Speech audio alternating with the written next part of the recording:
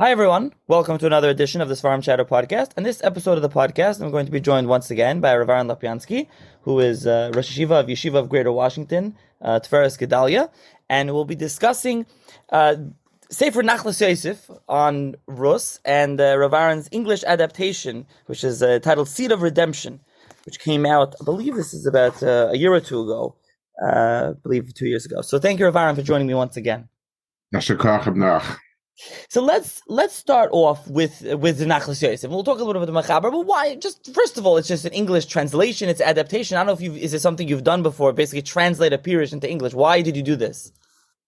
So the Pirush is an incredible Pirush. It in Eretz Yisrael it was quite popular. I assume today it's still very popular, but in my days it was popular. It combines so many elements in one Sefer that's really incredible.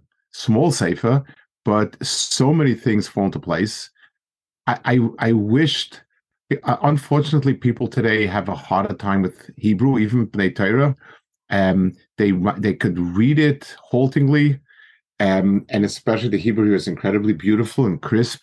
So I really felt I would like to make it work, quote unquote, for the tzibur, and so I didn't do a word by word translation because that would lose the beauty of the writing, the smoothness of it, the way it's written. I did my best to stay faithful to the idea, but write it in a language that's readable, that's English, not a translation. So that's why I chose to do it. I myself was extremely inspired by the work, and Eretz Yisrael was very, very. It's a popular work. Right, and in translation, I think the Rambam writes about that. No, when he talks about translating his farm, that it shouldn't be word for word. They should do some sort of correct. It's just, and it's always. I'll tell you when you're translating, for instance, Ramban and Chumash. So you hope to use it as an aid for learning Ramban in Hebrew because that's a tremendous payda. You also feel it's sort of presumptuous of you to be able to sort of tell the Ramban what to say. So over there, it is valid when you make a translation as best as possible, but it's a translation. I'm sorry, to save like Nachlas Yosef, yes, he was a very big person, and I'm not presumptuous enough to put myself in his shoes. But it's somebody whose the main purpose is to give us enlightenment and insight, and therefore I think putting it in a language that I think he would have wanted, as opposed to a specific, is very very medukta is a better way to go. Right. So let's talk a little bit more about the Mechaber.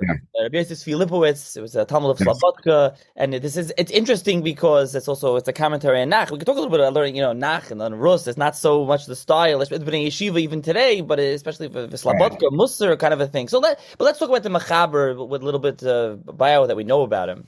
Right. So the Mechaber was a fascinating personality in the sense that he came from Europe. He was born in 1886. He was actually born in a Polish setting, but he came to Slobodka. Friends brought him to Slobodka. He became a Talmud Alta Slobodka.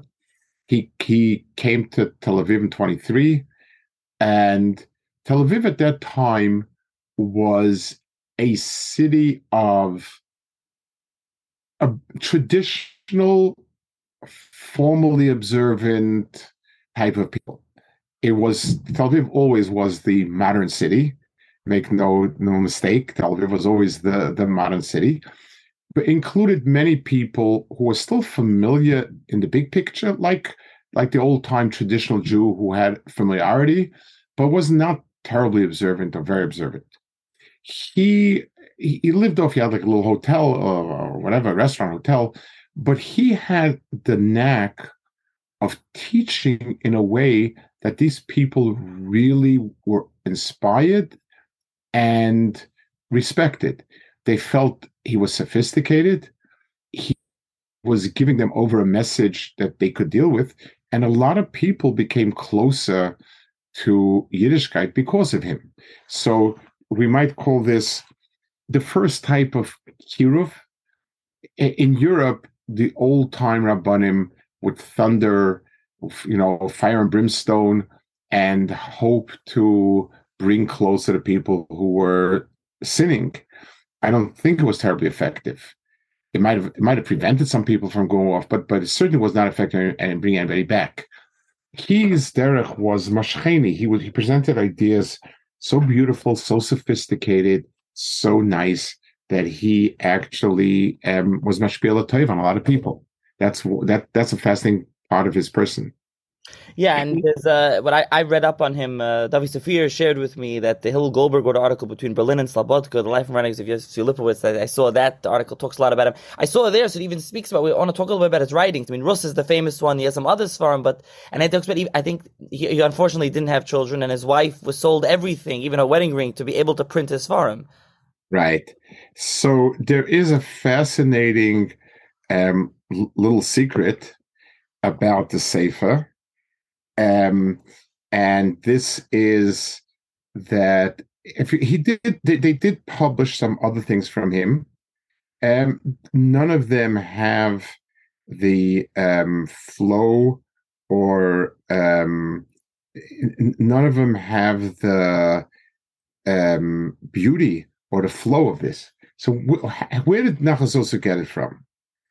So I heard this from Reb Moshe Mordechai Farbstein, and then I later heard from others also. There's a fascinating story about this. One of the people that was niskara by him was somebody called Avram Kariv. Avram Kariv was a Slobodka Yid born in 1900. He learned in Telz and the Mir. So, and then he took a left turn or a U-turn. you named the turn that he took, and he went off the derech. He became a maskil, a writer, philosopher, and everything. He learned. He studied in Odessa and Beis Medrash Lemor Mivrim, which is a scholarship place, Moscow, and got a degree in math, and so on. Now, in 1934, he came to Eretz Yisrael. He was, he made Aliyah, and over here he was, he was a writer, a freie writer, a typical maskil, so on. He became close to Rabbi Yosef Lipowitz. I don't know which came first, but after World War II, he basically began becoming very, very critical of the non-from writers and general European culture. He basically said that, what's all that culture worth if this is where it came from? This is what happened with it. And therefore, what he did was, he rejected it. He became the enfant terrible of the Israeli literary circles. He was considered to be the very top, the very best. He started writing from traditional stuff. He wrote the Moshe Cook put out on the Maral and his Machshava, very beautifully written.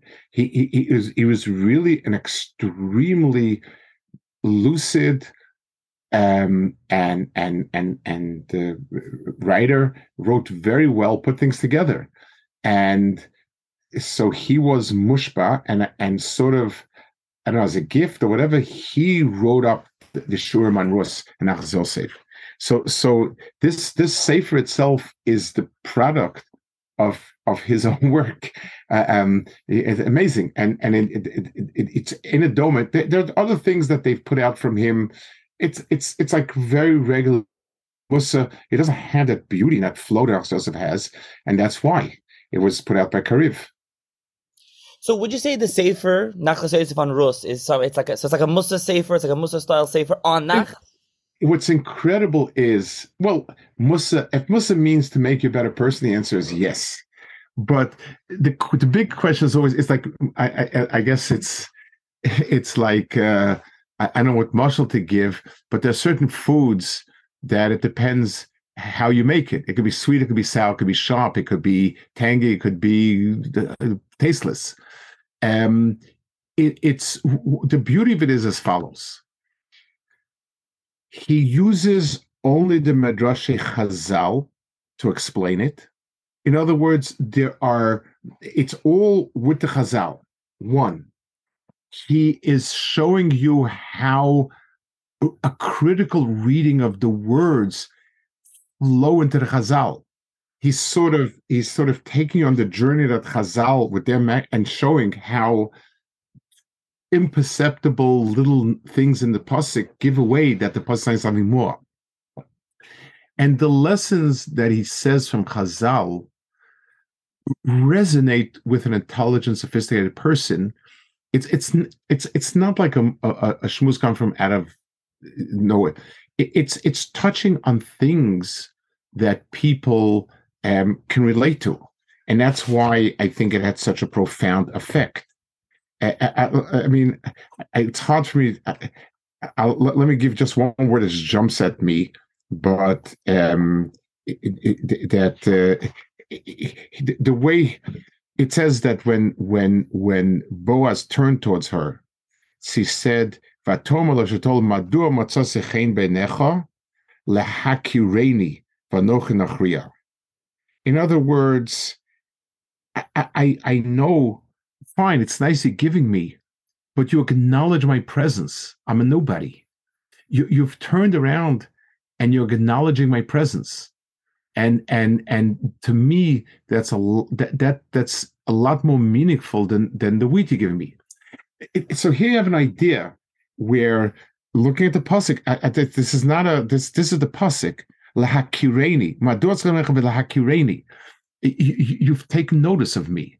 I'm a nobody and a nothing, and I take notice of me. It's something. There's another thing that again, when you think about it, we don't usually draw a good picture. In the beginning, it explains what the moment of her arrival back to Israel was with Rus. Naomi's coming back. Who was Naomi? He said, this was the royal family of Israel. This was the leadership. There was a famine there. There was a war. And he picked himself up and betrayed his country. He's the guy who sold out his country. He said, Rabbi Isai, you drown with the ship. I'm off with my daughters, with my sons, and having a good time in Moab. Moab was the sworn enemies of Klal Yisrael. And that's it. He left them to join the Nazis. And they married in. They married Goyas. So the level of rejection to them, I mean, absolute rejection is what it should be. And now Naomi comes back with Rus. So it's not just and the idea that Boaz would marry this, the idea that people could be forgiving to them, he fleshes everything out with the Chazal, with the psukim, with the meanings, with the feelings, and it's so real and lifelike. That's his koyach. It's very easy, Musa. Well, you see that you have to do this, when what you're talking about is beyond anything that we're holding by. Here he's talking about the things that are so real, and he points out the tinus Chazal had. He shows how Chazal saw in the word somewhat of a slight taina on Rus. Everything is so real, lifelike, and in the pasuk and in the Chazal, and it's written so lucidly and flows. So that's an incredible combination. Yeah, and I think we should, also mention in the beginning, he has like these two introductions, one and a mini introduction. I think he's one of the things he touches on is that overarching theme of Rus is Chesed, and you already mentioned there Boaz when he's talking to Rus, and I think that theme of Chesed comes up. I mean, he starts off comparing Rus to Eve about suffering but how it differs. Right. Exactly. What happens? What does a person do with suffering? Where does it take him to? And these are all so lifelike. The sensitivity to he has a part where Rus came to Boaz's tent and he found her, and then in the morning as sons go up, he tells her, "Wait 1 minute, I have to give you something for Naomi." He says every second was precious because if they would discover him, that would be the scandal. And he said, but Naomi needs also acknowledgement. Someone has to tell her, "I remember you." And so he took a few moments to pack up a gift for her to give to her. All these things are just so, they touch on things that are real and lifelike. Yeah, and this chesed is the reason he explains, I mean, this kind of comes up, it'll kind of come up for everyone. Why do we read Rus on Shavuos? What's the shaykhis Rus to Shavuos? It's the classic question. I mean, this is what he touched on. This has to do with chesed, the fact that we're reading it on Shavuos. Right. But it's the ultimate chesed, the chesed of taking back a person, rebuilding a family that you really wanted to forget. And say and reaching out and bringing them back in again and so on. Yes, that's what he speaks about. Yeah, exactly. And then there's also another introduction to Rus. We talked about when Rus takes place. We made Shvaita Shoiftim, when it's going on, what's taking place, what's the matzv like in the area. Right, he paints a generation falling apart and disintegrating in ways that we could relate to, understanding what it means that the top began crumbling and people were looking for material goods and a slow disintegration of the whole of Israel. Right, and how he explains that even that that caused the famine, and then you have Elimelech, you have the leader, you have from Shevet Yehuda, and then in all this there's a flicker of hope, as you titled that like a subtitle, and he just walks out, he abandons them. Right, and when we think about when we paint the picture of it, yes, can we think of it? What would our reaction be to the royal family that basically closed the light and said, "Rabbi Say, you drown with the ship. I'm saving myself and my wife, and I'm becoming a Moavi." Yeah, they really just walk out and they leave to Moav, and then and he goes through that, and I think as you mentioned, then he walks through the whole what happens there with them, but then they come back. He goes through obviously the beginning with Rus and Arpa and with Nami and what happens there, and then how Nami ends up picking herself up. That's another big thing. I think another thing that how she even despite this, she didn't go back. She ends up going back, dejected, beat down, but she goes back. She goes back with Rus. Right, correct, and the difference, yes, the difference of what it took for her to keep going, and what it took for and why Arpa rejected all of these points. And again, it's always using Chazal, and you feel this is exactly what they meant. Right, exactly. And like you already mentioned, the part where Nami sends Rus, and Rus agrees to go to Boaz in the night, and there's a scandal, and Boaz wakes up, and how he talks about how if there wasn't a chesed, had Boaz cursed her, that would have been the end, but he has a chesed, he didn't, and he walks through that also, and then he goes through again the midah of chesed at the end with the goyel, and Boaz goes right away, he's going to be goyel her. Yes, and understanding, if we flesh it out and give it, do you know what it means? Boaz was a gadol hador. Do you know what it means for him to marry a scandalous person? This is a person who's, whether she was mutter or not, was okay. You needed a psak ben say she's mutter. She came from a family so tainted. Boaz is the gadol hador, and his legacy, and he could have the nisayon to reject her. His cousin, the one who was closer, rejected her. And like he writes, and this girl's name is never mentioned. He said, "I don't want my name to be erased," and he's called Ploni Almoni. So the irony of it is he didn't do the right thing because of his reputation, and he has no reputation left. He's Ploni Almoni. He'll be forever known as Ploni Almoni. Right, and Boaz is the one that everyone knows. Yes, and David HaMelech, yeah. Yeah, exactly. So, I mean, I don't know if there are any other examples you want to pick up, or I think the whole thing, David, we call it Cedar Redemption because David HaMelech's job, more than anything else, is to find every lost seed in Klal Yisrael, everything in Klal Yisrael that had been. So all the people that are there, but they're suffering a little bit, fine, they need a little patching up.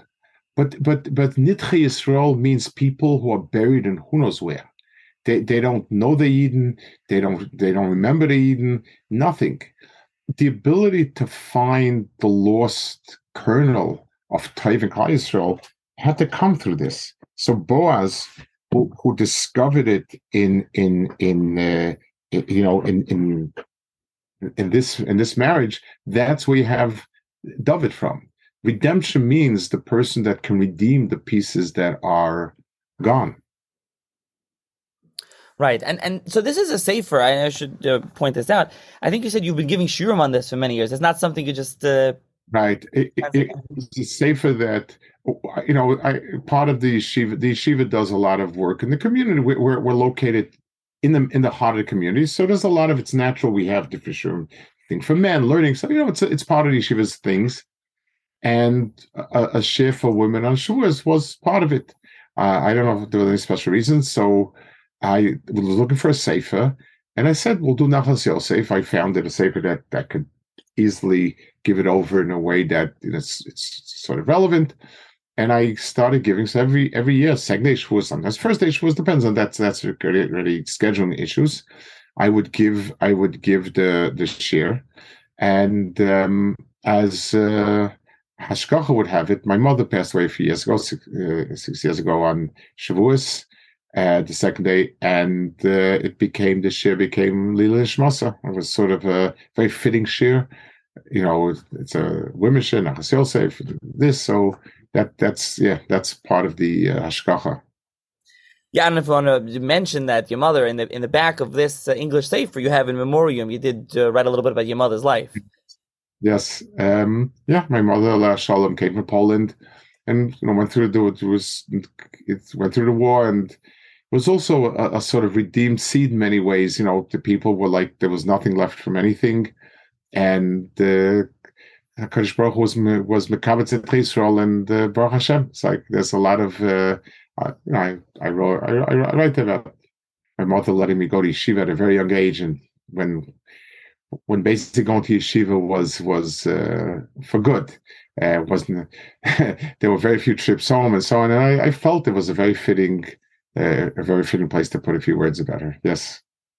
Yeah, and I'll explain the sefer. So the way you did the sefer was published is that there's it's in English, but in each the pasuk is in Hebrew in like a gray box with the translation there in bold, and then on bottom is the commentary, English translation commentary.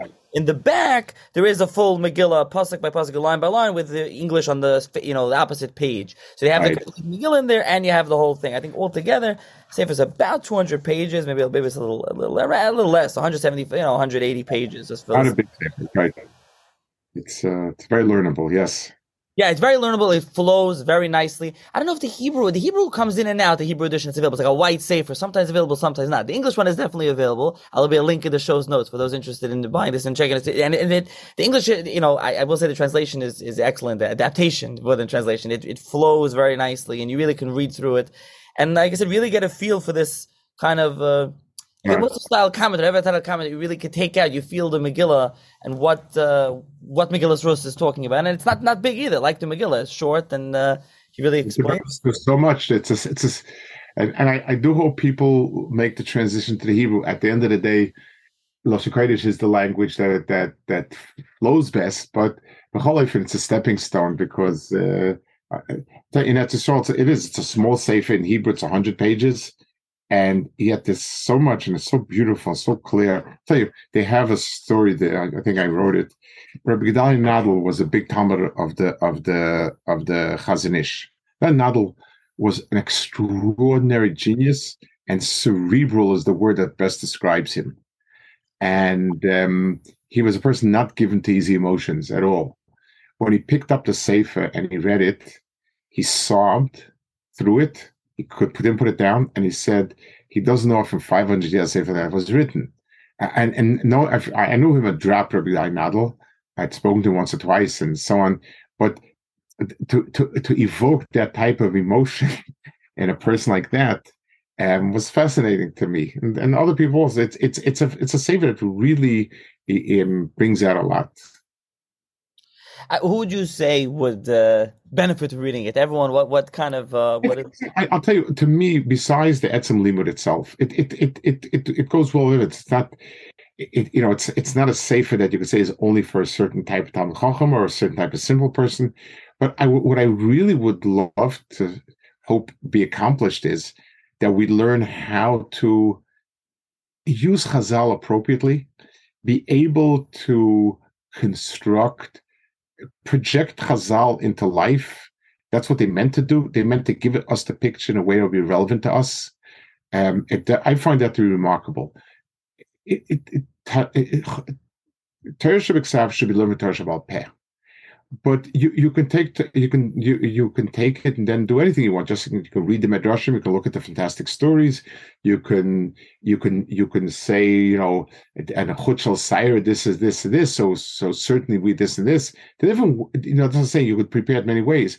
His ability to bring out the points in ways where you say, wow, that's so obvious in the pasuk, and it's exactly what Chazal meant, and I know it in life. Those three things flowing in tandem.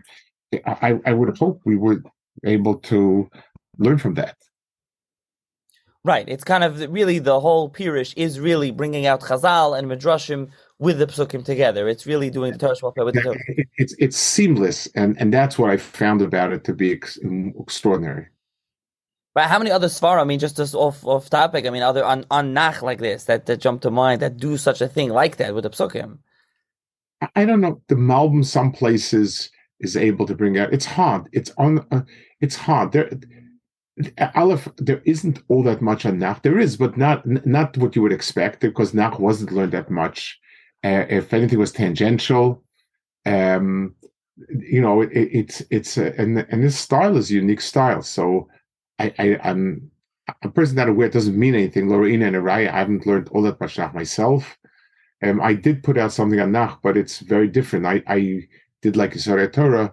I collected Rishonim in different places that speak about pieces in Tanakh that are not that are not in place, and it's called Yisrael Nevi'im. It's been out for a while. It's basically to help fill in, because Nach is so obscure. Sometimes it's so difficult to understand the parashas, and when you have a Ramban or an Ezra or an Ikrim or something which sheds a light on it, it's a treasure. So, but it's not. It doesn't. It's not consistent in any sense. It's wherever I found. So there are many parashas that are not illuminated, and the parashas I do bring a shine, and they illuminate from a certain point. But it's not nothing like this. I don't know. The Malbim of some places it brings. Malbim has a way of bringing the whole story together and so on, and the Malbim was the Malbim. But on this type of style, I'm not aware. It's not Lo Re'ina and Araya. I can't, Right, and you say the Nevi'im, it's not on everything. You didn't do it on the whole Nach. And I did Nevi'im Rishayim just because that's learned the most, and there are parashas there that just are baffling, and wherever the Rishayim illuminated for us, it's Matov Manoim. Right, so this is really something. Rusa comes up, people on Shavuos are small to read it, and it's something. This is like I say, there's something everyone can read on Nach and kind of take out of something on Nach. Maybe people aren't familiar with Nach. Correct. Okay, now in general about doing an English adaptation as you did here, I think it was something I don't believe you've done this elsewhere. Is this something you would do again on a different sefer in the future, or was it a unique project to this? I'm thinking it is. The problem with it is obviously it takes. You have to be able to feel, can I do an adaptation of the Sefer, like you said, like a Ramban ala Torah? You're taking the Sefer Ramban and you're pretending you know what he said. So there's a certain level of shal nalechem al reglecha, like you can't adapt somebody else's words. There's a Jewish joke, an old Jewish joke, that they gave a Yid to translate Shakespeare into Yiddish. So he worked on it, and then there was this huge volume, and it's written and it says in Yiddish. I'll assume the audience doesn't know Yiddish, but I'll use the words because it just fits better. It says the alle Werken von Shakespeare, Shakespeare's all works, verbessert und vergrößert, greatly improved and greatly enlarged by Yankel Goldenflach or whatever, So we have a tendency, we take over something else's, we make it our own. So there's always that fear.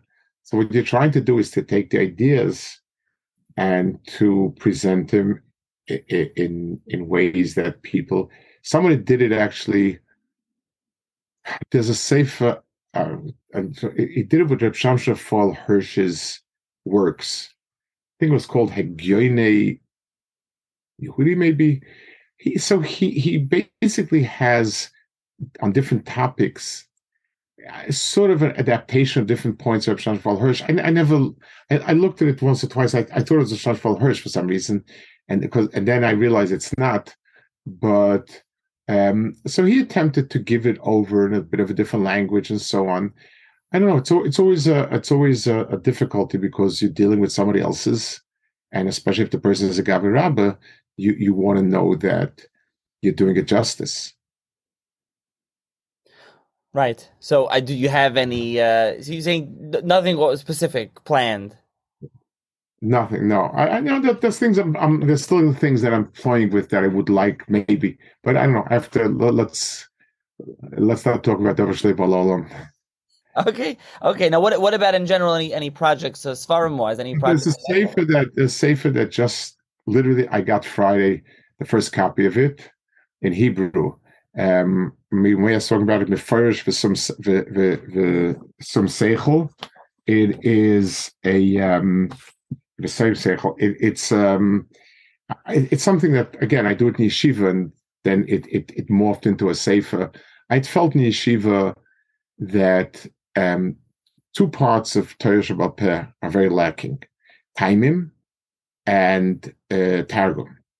In other words, people don't have any idea what Taimim is. It's like the little sing-song that you sing at your bar mitzvah without understanding what it does to the pasuk and how it changes it and so on.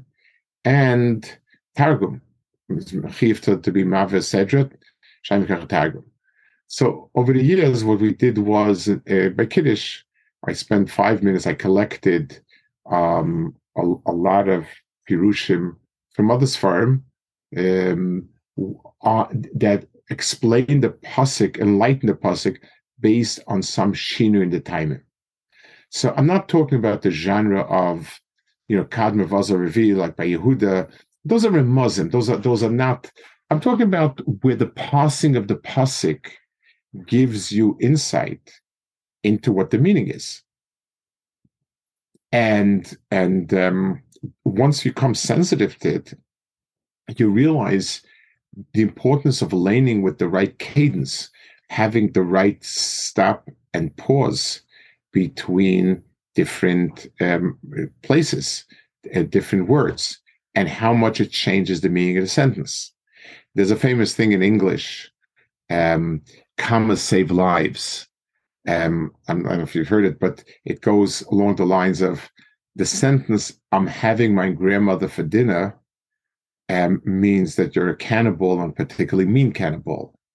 If you put a comma in and say, I'm having my grandmother, comma, for dinner, that's a very beautiful, nice thing. Lahavdal $5. The same thing is true in psukim. If you divide up a pasuk, so we go through two of the different pirushim every week and point out where you see the shinui, and then this is all taken from other Seforim. And then Targum, I picked out the pieces where the Targum makes some important change.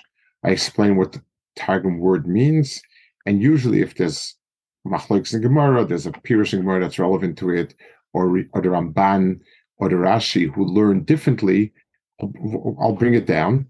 This Mamash just came out. It's about 500 pages. And it morphed. It like everything. And every year I kept adding more stuff, and finally decided to put it out as a sefer so that we don't have to have papers floating around the yeshiva. There used to be like these pages, with things on it. So this just came out. It's not in the stores yet. Bez Hashem, the card will be there.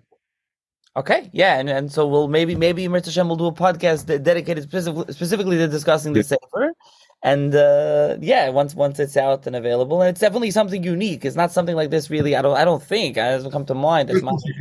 So I'll tell you, on Targum, it's becoming more popular. I used the Sefer as my start.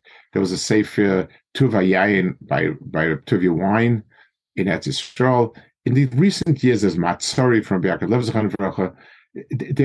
In recent years, it's become more common, more place. But whatever it is, I left there just to elaborate more, explain the differences in the Rishonim and so on. And in the Targum, there is a fascinating sefer. Maybe we'll talk about some other time. Is somebody in Lakewood put out? It's called Vayivinu B'Mikra. It's Reb Naftali Gettinger. It's incredible goiness. He put it out 25 years ago, at least. I bring as many pieces from there. I shorten it a little bit, but then again, there's a lot of from the Malbim says some extraordinary beautiful things. Ksav Kabbalah. Just when you read it, you say, "Wow, yeah, that's why the pasuk is passed that way."